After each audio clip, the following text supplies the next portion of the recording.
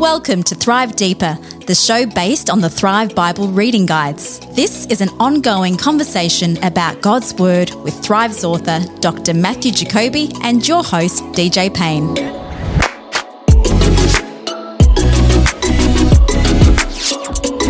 G'day and welcome to Thrive Deeper, episode 107. It's your old mate DJ Payne, and with me on this episode, as usual, of course, it's our good friend Dr. Matthew Jacoby, and this episode we are dedicating to the Song of Songs. You might know it as the Song of Solomon. It's a little book that sits right next to the book of Ecclesiastes, and I think there's something very appropriate going from the book of Ecclesiastes that we've just looked at right into the Song of Solomon. What's it all about? Is it a book that some people either love or they avoid like the plague? What's your experience with it? Now stick around, I've got some special announcements, something really special to announce halfway through the episode and again at the end.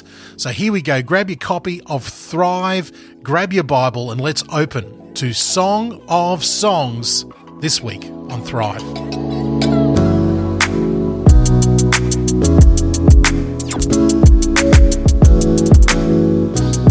Now, I don't know if we need to put a classification warning on this episode about Song of Solomon, Matt. Well, I don't know where we're going to go with this. What do you think? Do we put any warnings? Do we put any adults only? What do we do? It's pretty racy stuff, isn't it? Song of Songs. It does get a little bit graphic, I think, in some parts. What is this doing in the Bible? Should we just check that other Bibles have this in?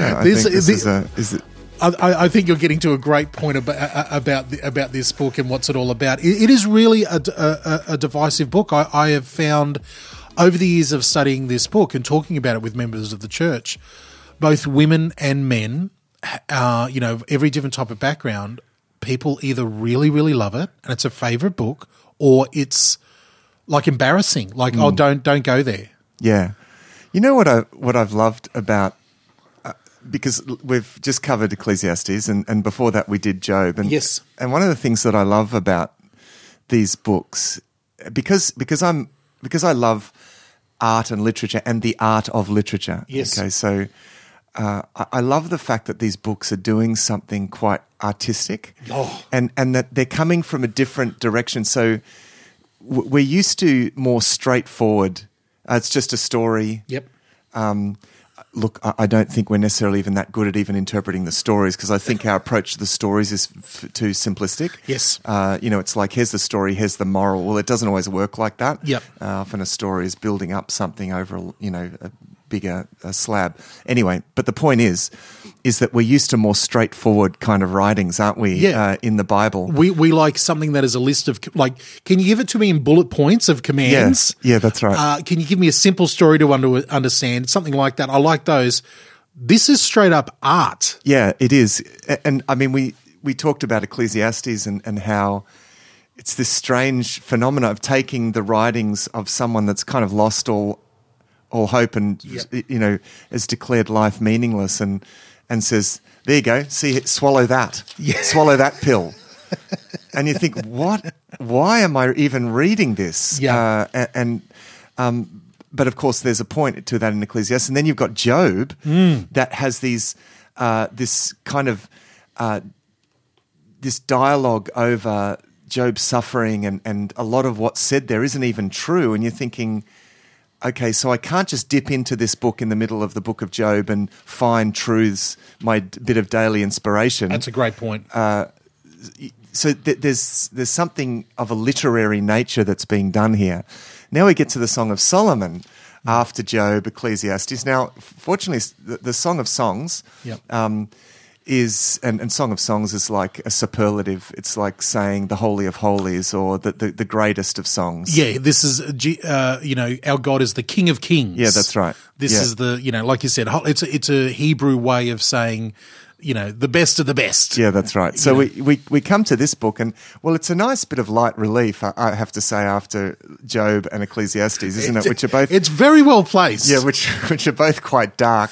Well, I think there's something about coming out of Ecclesiastes where, again, we've just done 2 episodes, dear listener, if you're just coming into it late, welcome. We've just done 2 episodes on the book of Ecclesiastes, where the teacher or the preacher of Ecclesiastes is going on saying meaningless, everything is meaningless. It's all vapor. It's all smoke. Yeah. Life is an enigma. It's incomprehensible underneath the sun. Who can make any sense of it? But even in the midst of that, and even in the midst of what some would say is some great misogyny from the teacher there, he still says in a couple of points, hey, remember your wife that you married when you were young. Yeah. You know, love her. Yeah. You get meaning out of that. Meaning. He even has a little, bit in Ecclesiastes. And it's almost like that little, there's an asterisk next to that, and it says, see the Song of Solomon. Like it sort of expands. Yeah, that's right. Yeah. Especially if we think the character is either written from the point of view or is actually literally Solomon, the King Solomon. Yeah. And again, there's debate on, both Ecclesiastes and Song of Songs, who's written it. But if you're thinking it from that perspective of Solomon, the character, both of those meanings are so deep, that's from right. Ecclesiastes and Song of Songs. Yeah, that's right. So, one of the things that I find interesting about this book, and I see, we separate things into, there's kind of religious things, and then there's the rest of life. Yes. But there wasn't in ancient times. There wasn't that separation. They didn't separate these aspects of life, Amen. and so instructions about food and your diet are in there. Instructions about how to build a house, and when you build a house, make sure safety instructions, and then you've got this book of love poems in there. And so what they did is that they put these books together that speak to different parts of life, and it's contained in the Bible. And I think our expectation is, to be in the Bible, doesn't it need to be of a religious nature? Well, apparently not, actually, because everything is spirit. I mean, this is one of the things that I will point out is that everything actually is spiritually significant. Mm-hmm. Everything. Mm-hmm. And so they don't separate things. They don't even talk about my spiritual life and then other parts of my life. Now, let me just do a quick side promo here, and this is a new theme that I'm going to be doing more and more on the podcast, I think, because I am loving how our sister podcast, Thrive Perspectives, it's bleeding into each other. Yeah. Now, at the moment, we've just embarked on, and depending when you listen to it, we're about to embark or have embarked, Thrive Perspectives about politics. Yeah. And then you go, okay, what's the difference here? Politics, and now you're talking about Song of Songs. What's going on here? There's a theme that we've brought up in our political talk, and will continue to go. And as I've been studying it and thinking about it, meditating, praying on it, in Thrive Perspectives, that we live in the kingdom of God. We live in Jesus' kingdom, and there is no secular or Christian. Like there is. If you know what I mean, like it's all God's. God cares about everything. Yeah, that's right. Yeah, and I think that's. And I see that here. Life is unhealthy. Yeah, that's right. I see that here in Song of Songs. Like he's going to talk about intimate, sensual love and marriage and relationship and all of this type of stuff in sexuality and everything. In this book, God is barely mentioned, sort of like even just glanced at in it, but yet it's in the middle of our Bible. Yeah, that's right. So what they've done is they've gathered writings together that reflect what is truly good and right and true, and in different ways. So Book of Ecclesiastes. Well, here is someone that from this perspective, in the character of Solomon, here's a kind of literary reflection on the meaninglessness of life apart from God. Oh, well, that's worthy. Yeah. Yes. It's like if you and I were putting a Bible together and we took some film that, or some book, that just says something valid, but it's not the whole picture. And we said, well, let's include that because that, even coming from someone who has kind of lost the plot or doesn't see things the way that we see them. I mean, that's essentially what you're kind of getting in the book of Ecclesiastes, what you're getting in Job, but they're including these things because this is good and useful. This is a piece of literature that that is good and useful, and it's like the imprimatur of God is stamped. Define that word. Define that word. Like God is putting His imprint of. Okay. So there's a sense of there's a way of distinguishing different kinds of. It's a very famous book called Divine Discourse by Nicholas Walterstorff, and he reflects on the different kinds of discourse in the Bible. Yep. And there is like dictated discourse, which is like God's the word. prophet. Yep. The Lord says, write it down. Yes. But there's also what he calls there's deputized discourse. So, which is probably more like the letters. Paul writes a letter, and he does that in the authority and by the inspiration of the Holy Spirit, but it's deputized. So Paul, it's very much Paul himself. Yep. You know, so it's not necessarily the dictated words of God, but Paul is writing under the inspiration of the Holy Spirit. That's deputized discourse. Then he speaks of appropriated discourse. It's been a long time since I read that book. Appropriated discourse, which is where a piece of literature is appropriated and put within the Bible to have that stamp. Yes, this is true and good. So there's a kind of divine appropriation of something. Now, I mean, in the book of Proverbs, we have the sayings of King Lemuel or the sayings of the wise, or which is appropriated proverbs from different nations that just happen to be true. So I think what we have in the book of Ecclesiastes is something appropriated, though probably not from a non-Jewish source. No. And what we have in the Song of Solomon most probably is not the and I did a little bit of reading about authorship, and there's differences of opinion on this, but on the most part, we may not be just talking about one author. This is often described as an anthology of love poetry. Now, a lot of the interesting to look at, so we have this anthology of love poems that are put together. Some of them may have been by Solomon or about Solomon. We're not sure who wrote all of them, but it's certainly, because there's no sense of, at least it's difficult to construct a coherent narrative out of it. Now, there have been some very interesting attempts to do that, and I'll share a couple of the sort of. Oh, I've got a couple. I've got a couple as well. Okay, so let's pause for a second, and I want to just throw out something, because I know people listen to the beginning and they think, "Oh, do I want to listen to the rest of the episode?" I want to give you something, to whet your appetite to listen to the rest of the episode, because we are going to be talking about relationship. We're going to be talking about marriage. We're going to be talking about, sexuality, all that stuff that comes out of the Song of Songs. But I also want to throw something to you. I want to say, if you're listening, and especially, if you're a woman and you're listening, this is a book in the middle of the Bible, one of the only books, if not the only book that I can think of, that is mostly spoken and written in the first person of a woman. Yeah, that's right. And not just any woman, a woman who is passionate. Yeah. A woman who gets in trouble. A woman who loves passionately, has a lot to say, it stands out. It stands out. And again, I don't want to play into the narrative like, oh, women are subjugated in the Bible or anything like that. But the books that we have are written from men.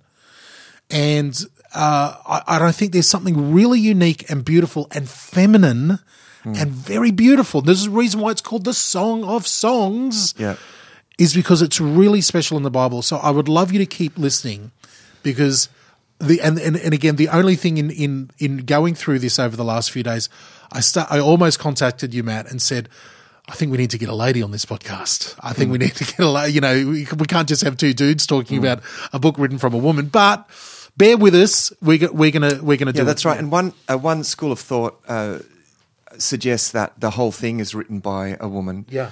Look, but I think most probably this is an anthology, and certainly a lot of it is in the woman's voice. And I certainly think that it may well have been written by a woman. But again, not a lot rests on that necessarily. It's just interesting to it's think just about. interesting, But yeah. as you say, it is actually written most of it is written in the female voice as well. So one of the, just going back to a general view, and one of the things that I love about this book, because the question comes up, what is a book, again, I want to come back to this question, what is a book of love poetry doing in the Bible? Let's just, now, because we think, well, the Bible is this holy, spiritual book, and doesn't this seem to draw the Bible down to the level, the sort of level of the profane, perhaps? No, I would say what is happening here is the opposite. That the Song of Solomon isn't drawing the Bible down, but the Song of Solomon actually, by being included in the Bible, is actually drawing sexuality up into the sacred. Yeah, amen. And it's and I think it's showing, making an important point that there's something intensely spiritual. But see, even that is. See, we make that. That's a very Western kind of thing to talk about the spiritual. There's the spiritual stuff and there's the non-spiritual stuff. Because in this worldview, and actually, I think our segmented worldview, or as one scholar put it, our buffered worldview, where we sort of buffer ourselves from our environment, that is. Whereas ancient peoples were much more holistic, much more holistic, had much greater sense of belonging, much more immediate sense of the spiritual. Yeah, that there was everything was sort of spiritual. They didn't segment life. So sexuality in that view is part of this sacred set of things that God has created, and this is a celebration of that thing. And because it's such a prominent aspect of life, I love the fact that there is a whole book of the Bible that celebrates that. Amen. And it's significant too because, God often describes his relationship with either Israel or Christ's relationship to the church in terms of a marriage relationship, and so it draws on the sacredness of the man-woman togetherness that is set up in Genesis chapter 1 and Genesis chapter 2, having this sense of two halves of the one whole, that oneness, actually becomes a key paradigm that God uses to describe his relationship to his people. Okay, you've given us a great starting point here, Matt, to say, okay, the purpose of the book, and historically, and till today, there's been three overviews of the purpose of the book. There's been the a Judaic way of looking at it that some rabbis and everything have, that this is a picture of God and the Jewish people. Yep. Right? This is, it's a metaphor, it's analogy, it's beautiful poetry that uses something that we know about romantic love to paint the picture of how God and the Jewish people feel about one another. Yep. That was an emergent kind of thing, later in history, certainly a long time after the book was exactly, I guess, compiled and its importance was recognised. And I definitely don't want to say that even amongst rabbis back then or today or whatever, that's a one solid view across the board. It's not. The same for the early church. Yeah, same thing. It emerged. The Christian view emerged the same thing. This is a view of the church and Jesus Christ. This is a picture of the church's, Jesus Christ's love of the church and the church's love of Jesus. We even take some of the phrases from the Song of Solomon and sing them in our worship songs or praise songs. We even use them about that. Now, that's not a consistent view of the church. I noticed that on this read. Yeah, exactly. Rose of Sharon, exactly. Yeah. That's not a consistent view amongst all the church. And again, it was an emergent view that came out later in the church. Then the third view is, no, this, as you have maybe showed your hand already, this is just a beautiful picture of what marriage, relationship, love, all of this stuff between a man and woman is like. Yeah. Okay, so it's interesting, in looking at the history of the interpretation of this book, because something really interesting happens that hasn't really happened so much with other books as clearly, is that almost all interpretation of this book, Jewish and Christian, up until the 19th century, was this is an allegory. Yeah. And then in the 19th century, this changes completely. You would be hard-pressed to find a biblical scholar today that advocates an allegorical interpretation. Yeah. Pretty much everyone is saying, no, this is an anthology of love poetry. Yeah. Now, why such a sudden change across the board? Yeah. Well, part of it is there's a few reasons for this that have led to the sort of the rejection of the allegorical approach. Now, not this by saying it's a collection of love poetry, it still holds on to the idea that this establishes a paradigm that is used to express Christ's relationship to the church and God's relationship to Israel. So it's still a paradigm, but you have to start with what it was originally meant to be, and that is a celebration of physical and romantic love. Yes. Okay. So one of the things that was a discovery of ancient Near Eastern love poetry, that this was pretty much exactly like that. Okay. Yeah. So there are forms being used in this that are the same as elsewhere, but also, I guess, the recognition of almost a kind of Platonic kind of influence, and even some of the rabbinic stuff possibly has a little bit of that Platonic kind of influence, where there was this very popular view that was influential even in the church, that the physical was somehow, this is the separation of the spiritual, the physical and the spiritual. Yes. Plato believed that everything, as soon as it becomes physical, it's inherently imperfect, and so the spiritual is the good and the physical is sort of almost like the ball and chain. Yeah. And so you get this attitude that says, well, this can't be about physical; it must be about something higher. Yeah. And even for Greek thinkers following and those influenced by Plato, even beautiful forms were meant to point beyond themselves. You would celebrate a beautiful, and this is of course what the statues, why they Greeks created statues all the time. Why do they keep creating these statues of nude statues? Yeah. These nudes are everywhere. Why? Yeah. Well, there is this Platonic idea that a beautiful thing points to a higher, what they call the form of the beautiful, a higher standard. So even physical attraction, Plato felt you can't get. You need to allow that to cause you to transcend into the realm of reflection, and it was all a bit idealistic. Yeah. I mean, it was actually literally idealistic in a philosophical use of the term, and so there was that sense that this celebration of physical love and sexuality must point beyond itself. Just as a statue of a nude is not just about the nude, it's about pointing beyond itself to the form of beauty, which sort of exists in a sort of spiritual, non-corporeal sense. Yeah. So the interpretation of this book, when they looked at this book, there was the feeling like it must point. It can't just be about love and sexuality, because that's not very spiritual. No, exactly. No, we can't just have that. Okay, real quickly, because we're going to jump into the narrative in just a moment. But I just wanted to say our cast of characters in this 8 chapters. We've got a male character. Now we'll get into the story aspect of it. Solomon / a shepherd. Yeah.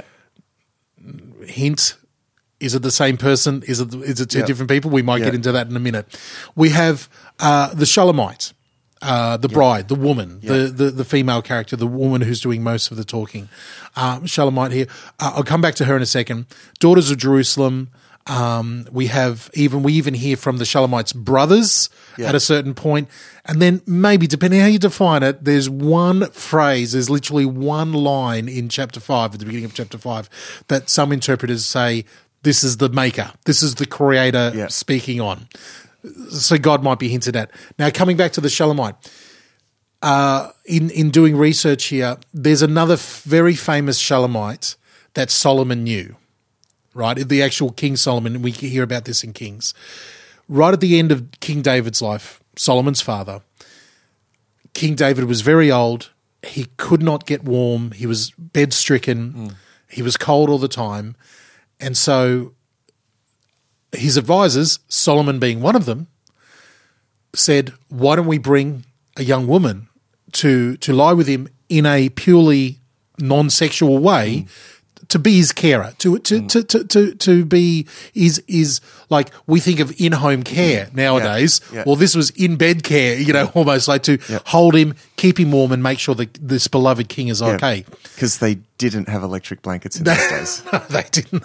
They didn't. Instead, they had a beautiful Shulamite woman who was, what was her name? Abba. I can't remember. Abba something. Let's just call her Abby. Abby. They brought her down, and the place is not just Shulamite. It's also Shun. It's two different ways to spell it. Not far from Jerusalem, just a few kilometers away from Jerusalem. Brought her down.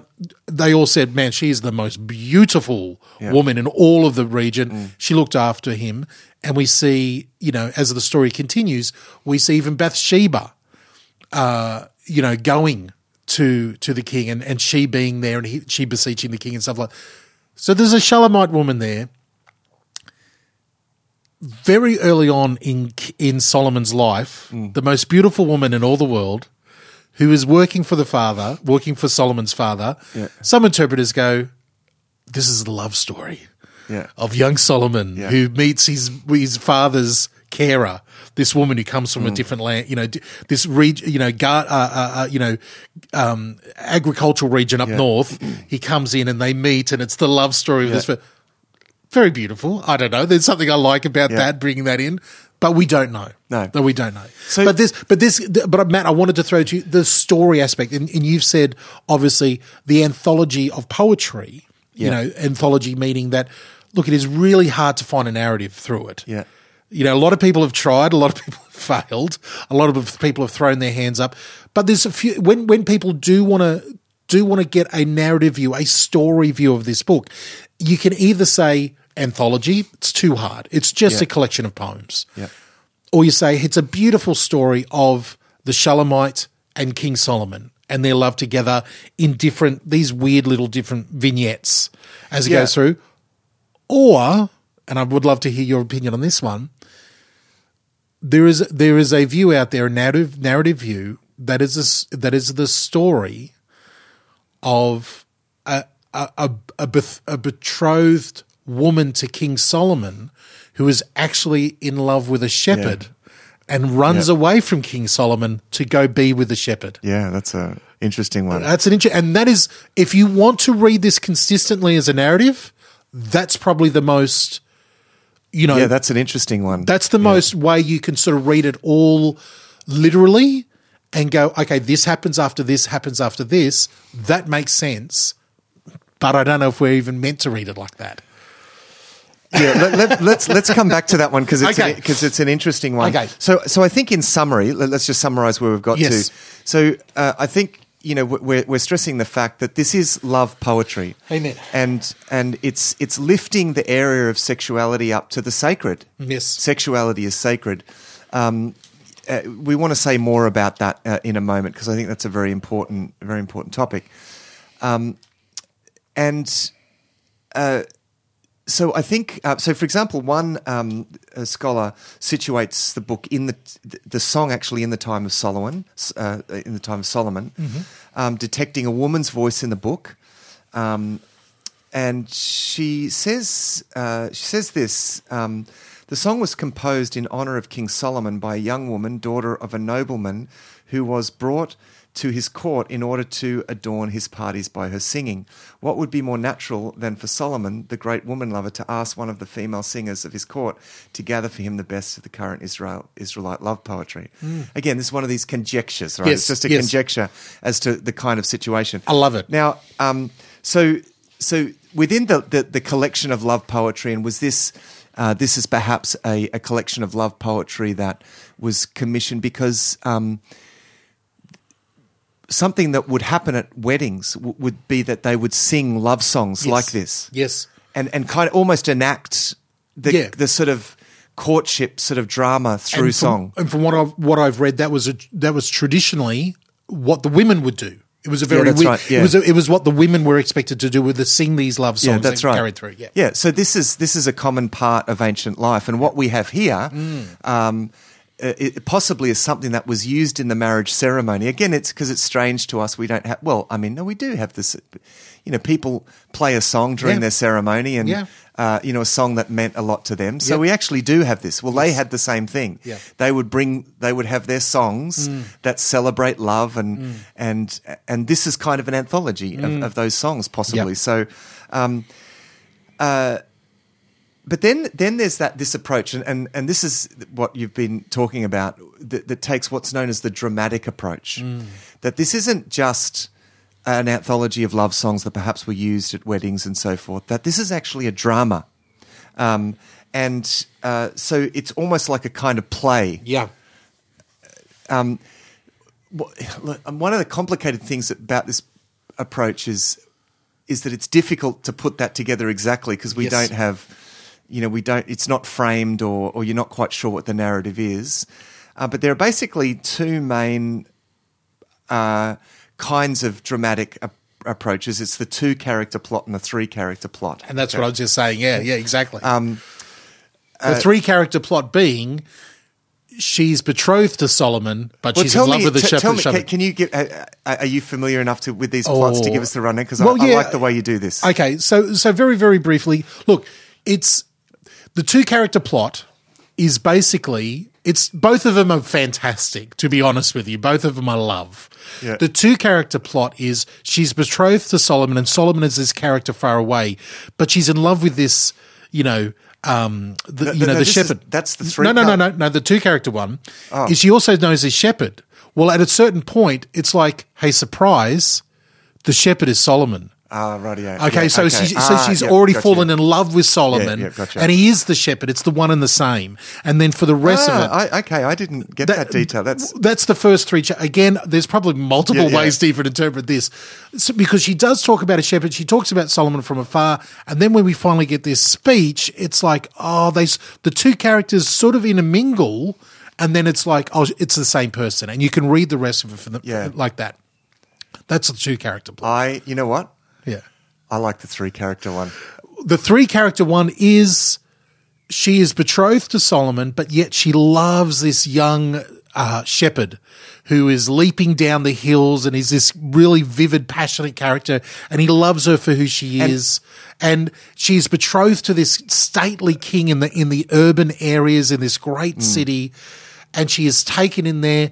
You hear King Solomon's, beautiful speech about how beautiful she is, and she's sort of thinking, maybe. And she's forced, isn't it? Like she's maybe not forced, but compelled. She's compelled. And so Solomon, in a sense, is the bad guy in that 3-character plot. Almost. Like he does sort of woo her over, and he's being very gracious about it. And there's a betrothal period, and she's in the city, and then we hear the knock on the door, right. And it's the young shepherd lover saying, come, let's run away together. Let's go. And she's in her bed and she's wondering, do I run away?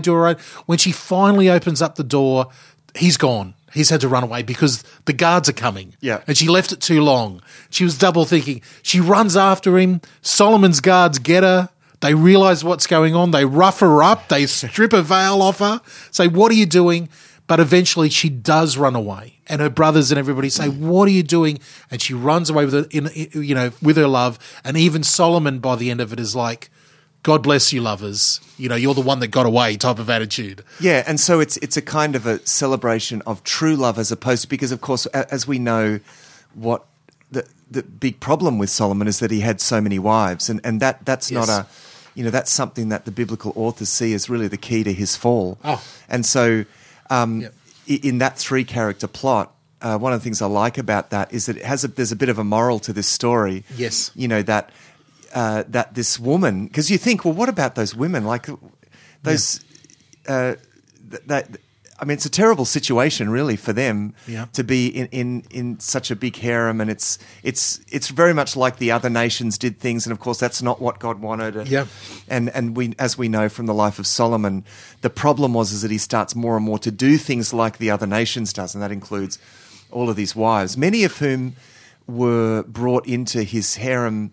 Or made his wives to seal political and trade alliances. 100%. Because that's how you did it. You did it with marriage. And so the more wives you had, the more powerful you were, because each wife represented a political alliance. Yeah. So the 700 wives and 400 concubines.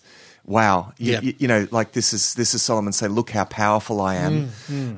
It isn't just about his sexual appetite; it's really a power and prestige trip for him. Yeah. So in a sense, the three character plot is sort of celebrating true love as opposed to that. Yeah. And so there's this sense that she goes chasing true love instead of you've hit the nail on the head for why some interpreters today gravitate towards that dramatic way, because it does have a strong moral element to it, where the others sort of go, maybe it's not a great moral in this story. Some people talk about this, and it also gives some ground for some pretty other interesting interpretations. But let's take a break real quick, and we'll actually get some points where we can walk away with some stuff from Song of Songs next here on Thrive Deeper.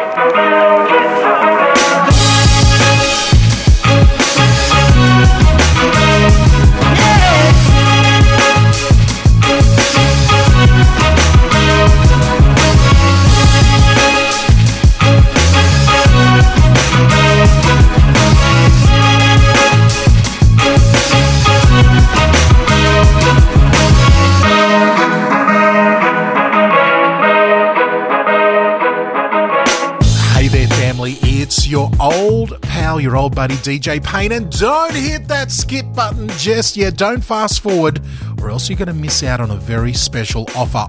Listen, I know you're dying to get back into the Song of Solomon. I know you're loving all the, romantic, juicy stuff, but before it gets all hot and heavy, let's just have a breather together. And I've got a very special offer. We here, the team at Thrive, want to give you something for free. That's right. As you know, that this podcast, Thrive Deeper, is all based on the Thrive Daily Reading Guide, written by our very own Matt Jacoby. It's enjoyed by thousands of people all around the world as they daily read through the guide and go through the Word of God. Now, for those of you who don't have a copy of Thrive, I know there's people listening who don't actually go through the Daily Reading Guide, they just enjoy the podcast. And you might be thinking, listen, I should do it. I want to do it. It's something on my to-do list, but you haven't got around to it. Well, let me just tell you, I want to give you a copy for absolutely free. That's right, a copy of the Thrive Daily Reading Guide for free. We've got a brand new edition just out now. It goes from November 2020 all the way through to January 2021, and it covers the Gospel of Luke. It's what we're about to go through next on Thrive Deeper, the Gospel of Luke, and you can read along with us in your very own copy for free. Now, the Thrive Daily Reading Guide is available in both a physical copy that you can carry with your Bible and turn to it in your pages, a paper copy there, or it's available as an ebook and you can enjoy it on your device and read it electronically. Now, there's a couple of caveats. If you are in Australia, you can get either a physical copy or an electronic copy for free. If you're anywhere else in the world, we're offering you the electronic ebook edition only.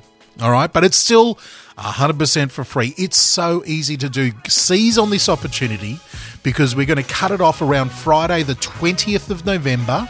If you're listening after that, sorry, you've missed out. If you're listening before that and stocks are still lasting, you need to head over to thrivetoday.tv. At the bottom of the homepage there, click on subscribe to the Thrive Bible Reading Guide and then select the current issue in the cart, in the shopping cart. It's pretty easy to do. In the checkout, you'll see a coupon code offer and you just use the coupon code DEEPER. Use the coupon code DEEPER And once more, just so we're clear, if you're in Australia, you can select either the physical copy or the ebook, and you can get either one for free. Everyone else in the world, select the ebook edition, the electronic edition, and you can get that 100% for free. And enjoy it there. Please jump on this special offer. I know how much you're going to love getting this special physical copy for free as we go through the book of Luke. Did all of that make sense? I hope so, because it's a special offer only available to you, our podcast listeners.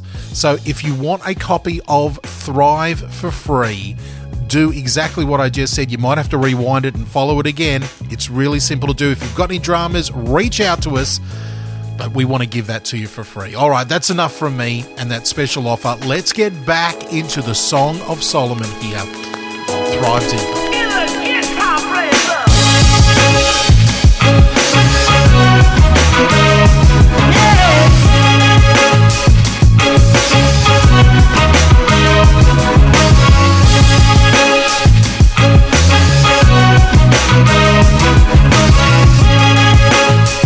DJ and Matt, Thrive Deeper. We're looking at the Song of Songs, the Song of Solomon. That's right, this little book after Ecclesiastes in the middle of the Bible. We've given you the groundwork of all the different interpretations and ways to look at it. But Matt, I think we actually have to get into the text and actually pull out some truth for us today. I love the juicy stuff in that dramatic interpretation. Yeah. And the more I think about it, the more I like it. It's just difficult to know for sure. But I love the sort of moral of that story. I love the way it connects with Solomon's life. Yeah.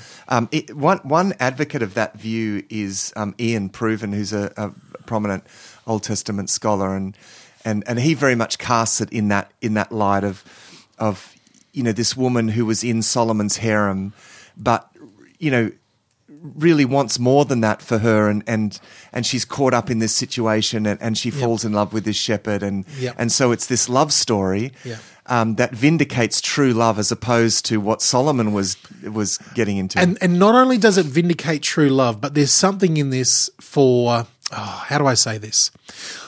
For men and for women, I'm going to say for men and for women, if you've ever been someone in a church setting that is a square peg in a round hole, or a round peg in a square hole, or whatever you want to say, where you've been passionate, you want to live to your convictions, and you want to say what's on your heart, and yet the culture around you wants to say, no, in your box, this is where you belong. There's something beautiful about this. Now, whichever way you interpret it, this woman, this Shulamite, is a passionate, loud, opinionated woman, and she's going against the advice of her brothers. She's going against, but she is convicted and she's vindicated, I think, by God. Yeah. She's vindicated by the fact that we have this book in the Bible. There's something to this, even if you look at that big picture worldview and looking at it like that, there's something beautiful about this book saying, hey, God cares about people like this as well. That's right. And she's making her own choices, and she's pursuing the one that she wants to be with. Yeah. And this is in a time where there's so many either arranged marriages or you've got people brought into the courts of the king, and as we know, that's happening. So this is why I like that. I'm happy to go on record as being someone who likes the dramatic approach. I've got to admit, I gravitate between that view or the view that this is a record of a very young Solomon and that. You like that one, dear? There's something beautiful about a young Solomon and the Shulamite woman of King David. There's something beautiful about that. But there isn't a sort of a moral to that story, though. I know. Like little. That's why I end up leaning towards the three character. But let's get to some actual truth now. Number one point. This is what I can't stand. This is something that literally I feel like throwing tomatoes at preachers who do this, and I've had it, and we've had it happen in our own church. This is something that drives me insane. Modern preachers getting up and going, Song of Solomon. look what they say about the bride. Her sheep and the teeth and the neck is and they use it as a joke. My blood begins to boil, and I'm like, how dare you? How dare you? You know, and again, this is me because I hold the word so high and everything like that. I know people aren't trying to do it to make fun of anybody or anything like that. They're finding humour in what is there. But I think there's a sort of a I get your point. But there is some of it that it does to us. Seems kind of funny, you know. Of course. We go, hang on, I'm not going to... your neck is like a tower and your nose is, you know... And when you picture it, it's like, whoa, she must have really been quite a sight, you know, and not a good one. But that point that especially for the male characters, whether it's the shepherd or Solomon or both, the way they praise the woman, it is very agricultural, and to our modern Western ears, we can't help but think visually of what they're saying, and it creates a monster in our mind. Yeah. How are we, I mean, and the reason why I bring that up is because that's one of the most common things that people, when you talk about Song of Solomon, they treat it as a joke and they ha about this. Yeah. How do we get past that as modern readers, Matt? Well, I think one of the key things with the way with the descriptions, and I'm just going to find one of them, is that they're not. When he says like 4 verse 4, your neck is like the Tower of David, built with courses of stone. You know, and you think. But the problem is we just go visual. Yes. This is virtues, talking about the virtues of, yes. It's talking about strength and so, it says here, your breasts are like 2 fawns, like twin fawns of a gazelle that browse. I mean, it's, and you think, I'm trying to picture, that's hard to, no, you're not meant to picture it. It's a different kind of poetry. It's not a visual poetry. It's a poetry of kind of celebrating the virtues of these physical aspects. Dare I even say it? It is way better than our shallow visual poetry. It's so much better because the sad thing is the love songs and the love poetry that we in the West are used to now is all physical surface stuff. Yeah. It's like, you're beautiful, you're curvy, you've got this, your hand, like it's all very surface.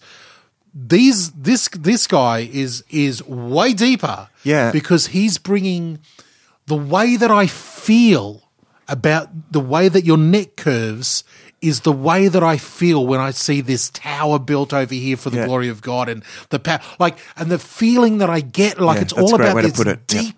It's so much deeper, and I think it shows the difference between our modern mindset and this ancient mindset, because the modern mindset is one in which we have this, and we've talked about this before. We've talked about this in a Thrive Perspectives episode.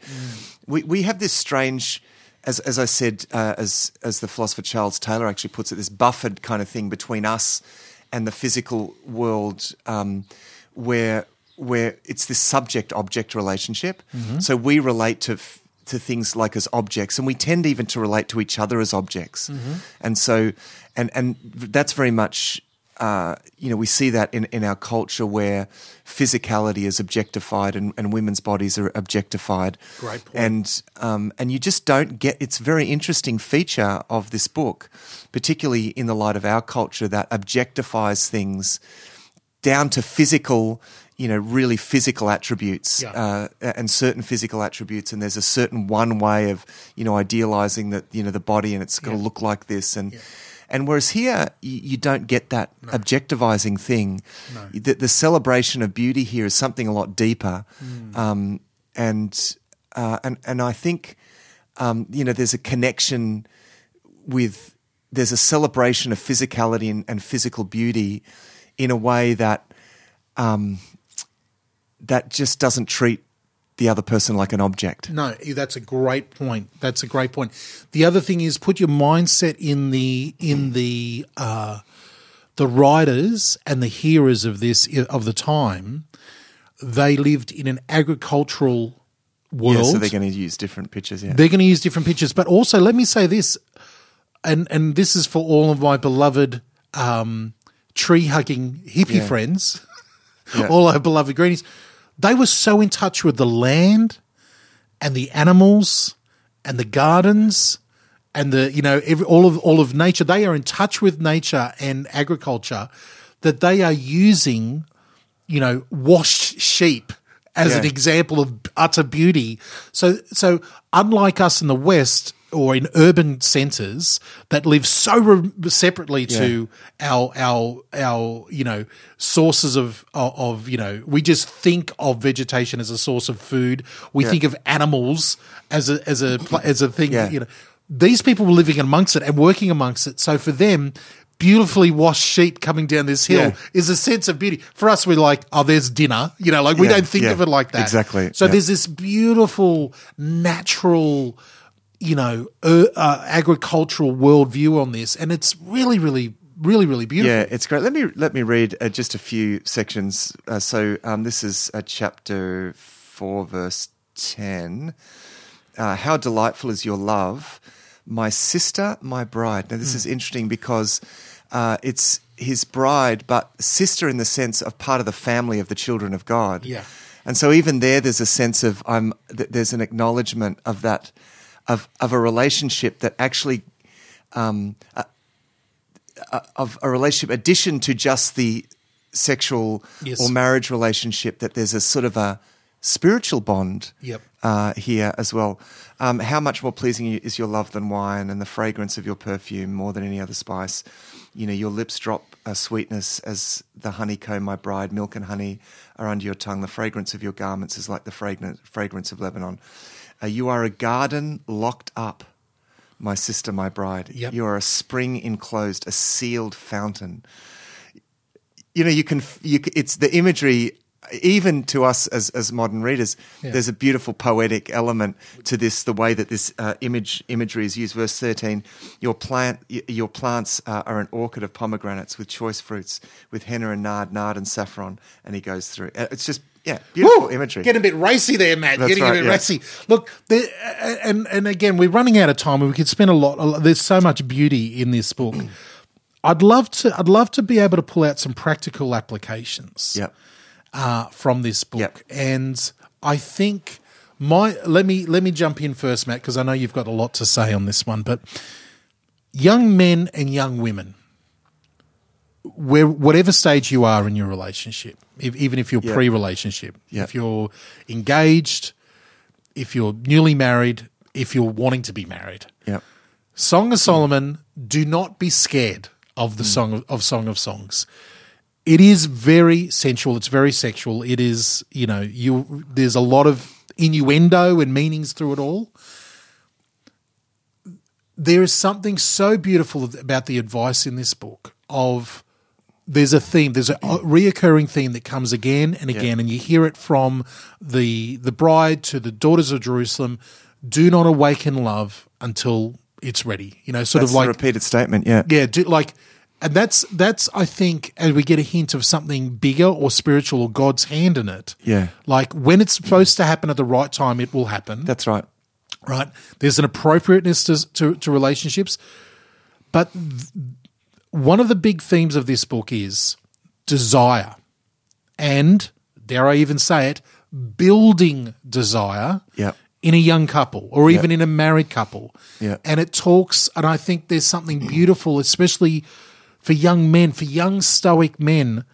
I think this gives you a key, in some pretty graphic ways, that when the man speaks in chapter 4, chapter 6, he just praises the woman. He goes from the top of her head to the bottom of her feet, talks about every part of her and how special she is. And in the response to all of that beautiful, flowery language from the men complimenting his bride or his beloved, the woman is always like, I'm yours. Like this. Yeah. And I think that's a beautiful picture that young men should learn about their would-be spouse or their new spouse or your spouse that you have now, or even if you've been married forever, your bride longs to hear all the different ways that you love them, all the different ways that you think of them, even just physically, even if you just keep it on the surface like that with this, all the ways that she makes you feel.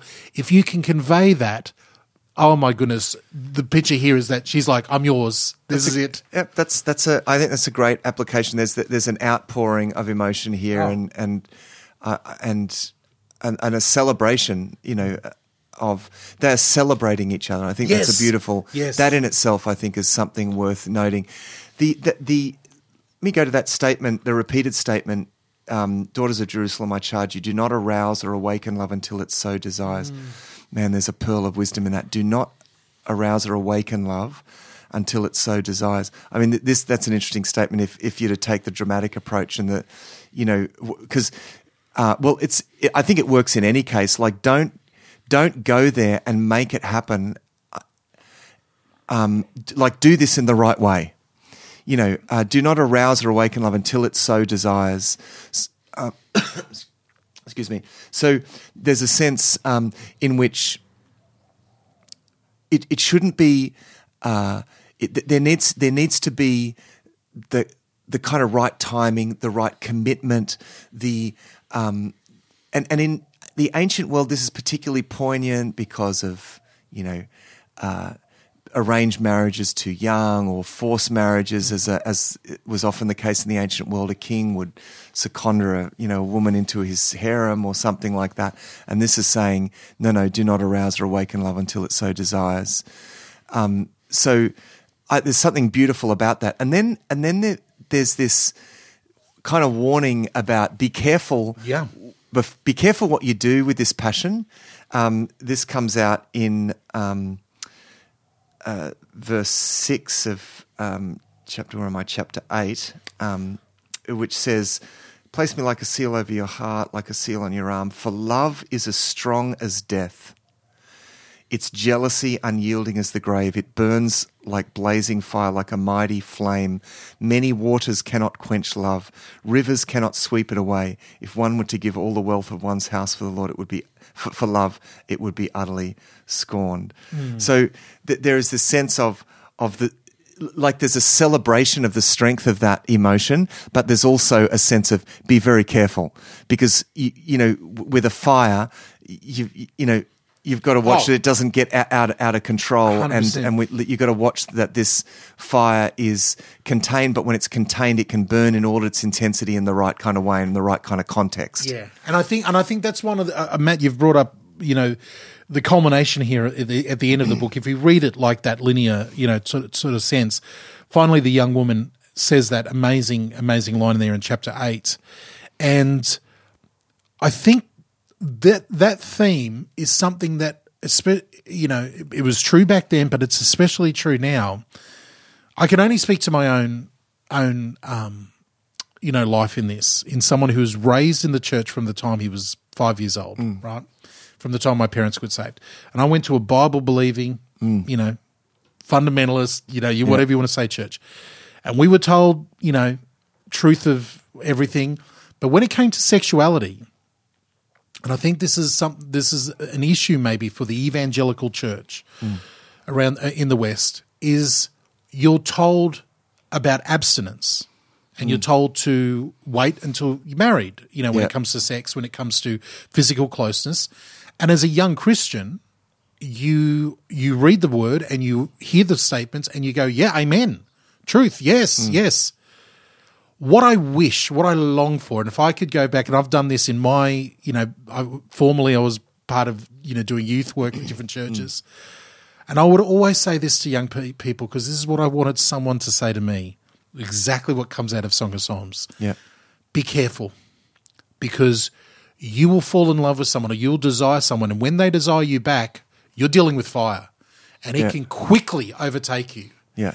And for the young non-married or the single people out there or someone who's dating, you might have already experienced that, but be careful because that's the way that God made it. That's right. the way that God made it. Right. And we can all say, of course I'm not going to do anything inappropriate before I'm married. I signed a piece of paper. I wore a ring. I bought a T-shirt, about, love always waits or whatever it might be.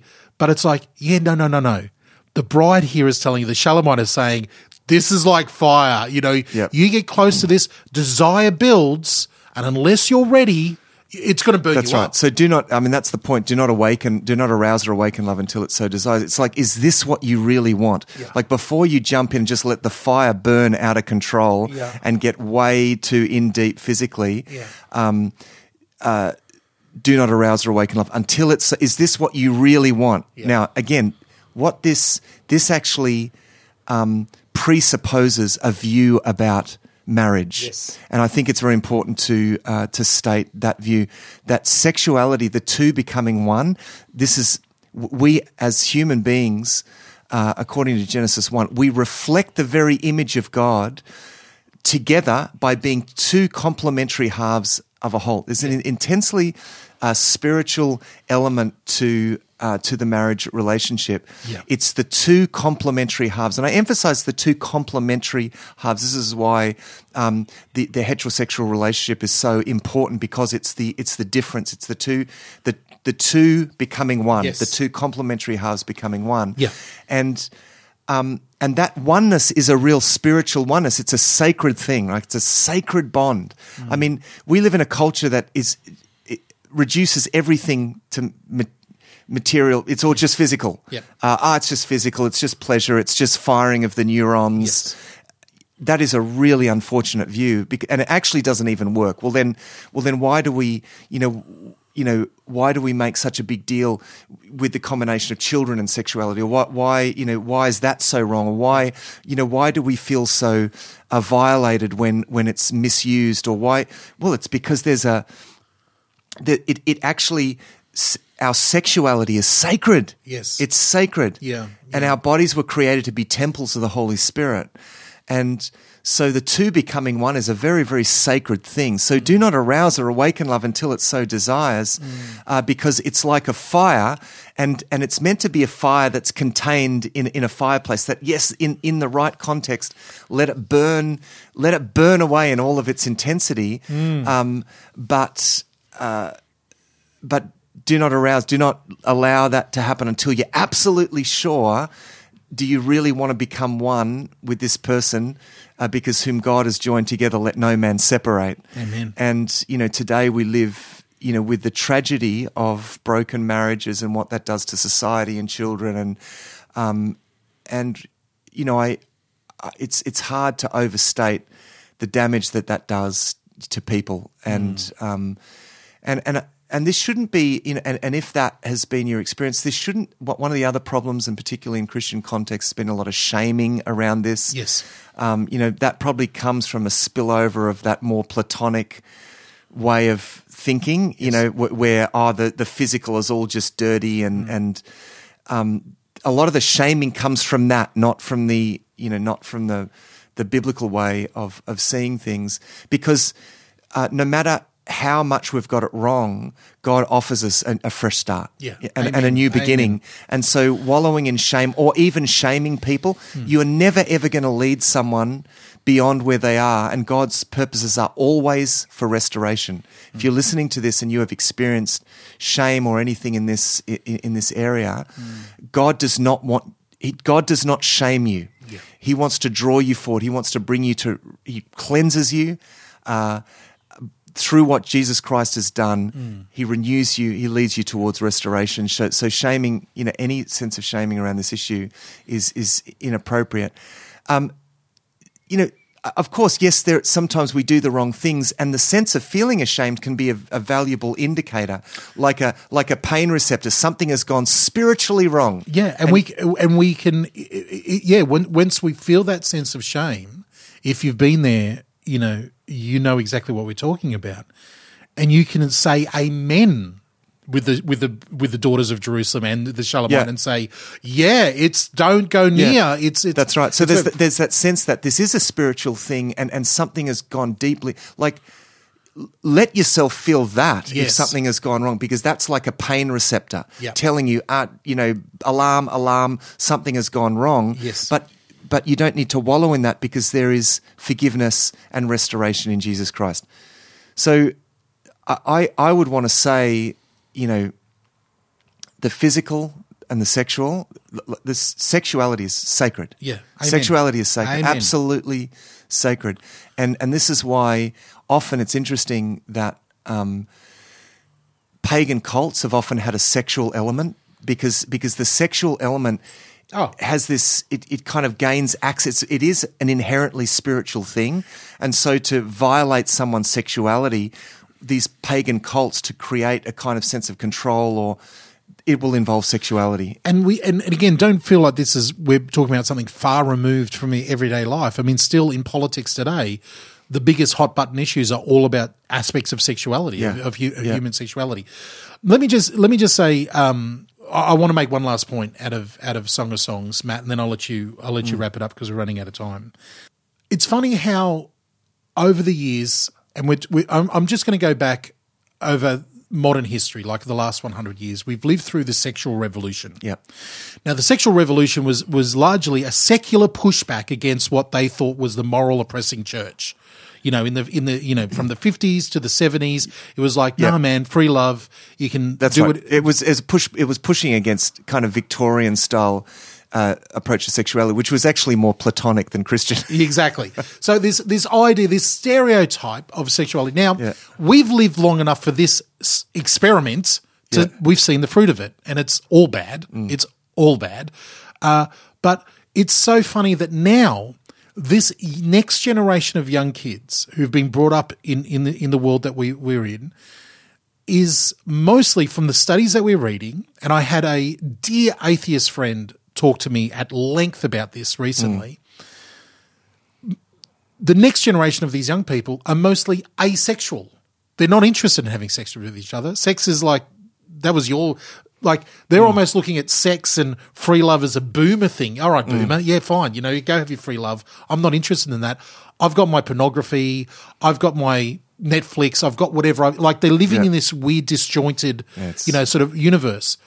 And now the studies are all in the best sex lives out there, and the most the people who are most sexually satisfied and happy are those with the most traditional values. In fact, in studies around the world in Western countries, Christians topped all of the lists of people who were satisfied together, long-lasting, and found a deeper meaning in this sexuality. So the experiment is in from the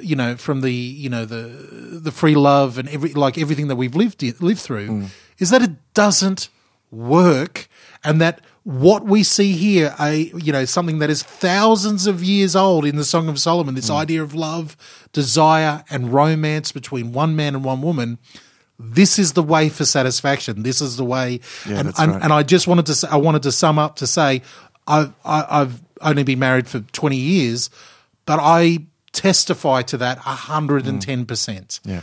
You know, I am, for the best that I can, me and my wife, we're trying to live this out. And it is the depth of reward and spiritual satisfaction and familial satisfaction and all of these beautiful things of depth. I'm so thankful that I've got this as a way as a blueprint. Yeah, there's so much reward. There's so much reward into building a great relationship. You know, it is, and I mean, and it takes both people involved, you know, to do that and to build. And when you do, you value it more. The more you build into it. You know, a lot of people go into marriage thinking, this has got to bring me happiness. This has got to give me joy. Well, how are you going to find joy in it if you don't take joy to it? So you've got to, you've got to sow into that relationship and into that relational space and build it. And the more you do, because it's something that you have built together, you value it even more. And it's, it can be hard sometimes. I would say it's the most rewarding aspect of life, but it's also, it can be the hardest because it's about all the little things, isn't it? It's the little increments of being considerate and respectful and loving and self-sacrificial and it's all in the little things. Relationships work in small increments and I think that's probably the first thing. But I to finish, I guess, on the note of, because we are living in a bit of in the midst of chaos, really, when it comes to sex and sexuality. And, we have this book, Song of Solomon, that celebrates the beauty of sexuality as God created it to be. And, you know, it's so important that we respect the way that God created it to be. That just doing whatever you want, whenever you want, that's just not going to work. And doing things the way God created it to be it's not about stifling something. A lot of people think that's stifling something. No, it's actually releasing the full potential of how wonderful this aspect of life could be. And then finally, I would want to remind our listeners that sexuality is sacred. It's sacred. What is happening for you sexually? It's a spiritual thing. Even what you may be doing and perhaps excusing in a secret place and saying it's not hurting anyone. No, it's always spiritual. And I think it's really important that we put this within the right boundaries, put this within the right context. Don't allow the world to mess up your sexuality, whether it be through pornography or through the kind of licentiousness that our society thinks is normal and appropriate. Just do whatever you want when you want it. The attitude of it's just physical. All of those things are distortions of something wonderful and spiritual and sacred that God has given us.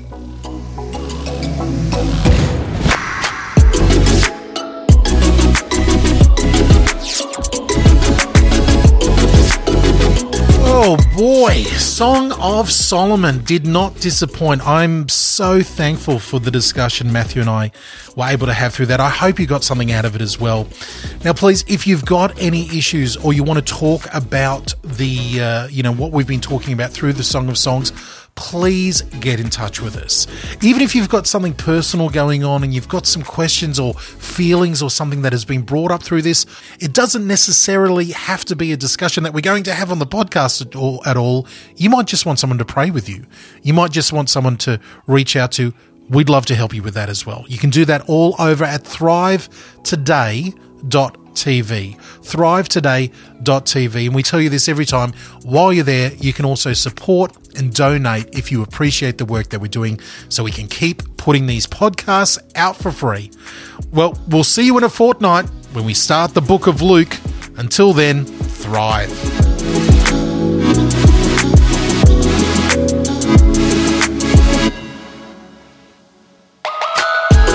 Thanks for listening to this episode of Thrive Deeper.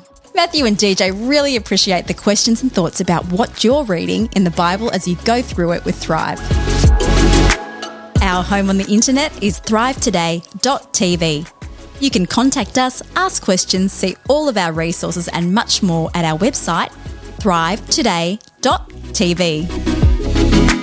The Thrive Today Network is on Facebook. Our Facebook page and links to our community groups are waiting for you. Just search and like Thrive Today page in Facebook now. Visit ratethispodcast.com/thrivedeeper.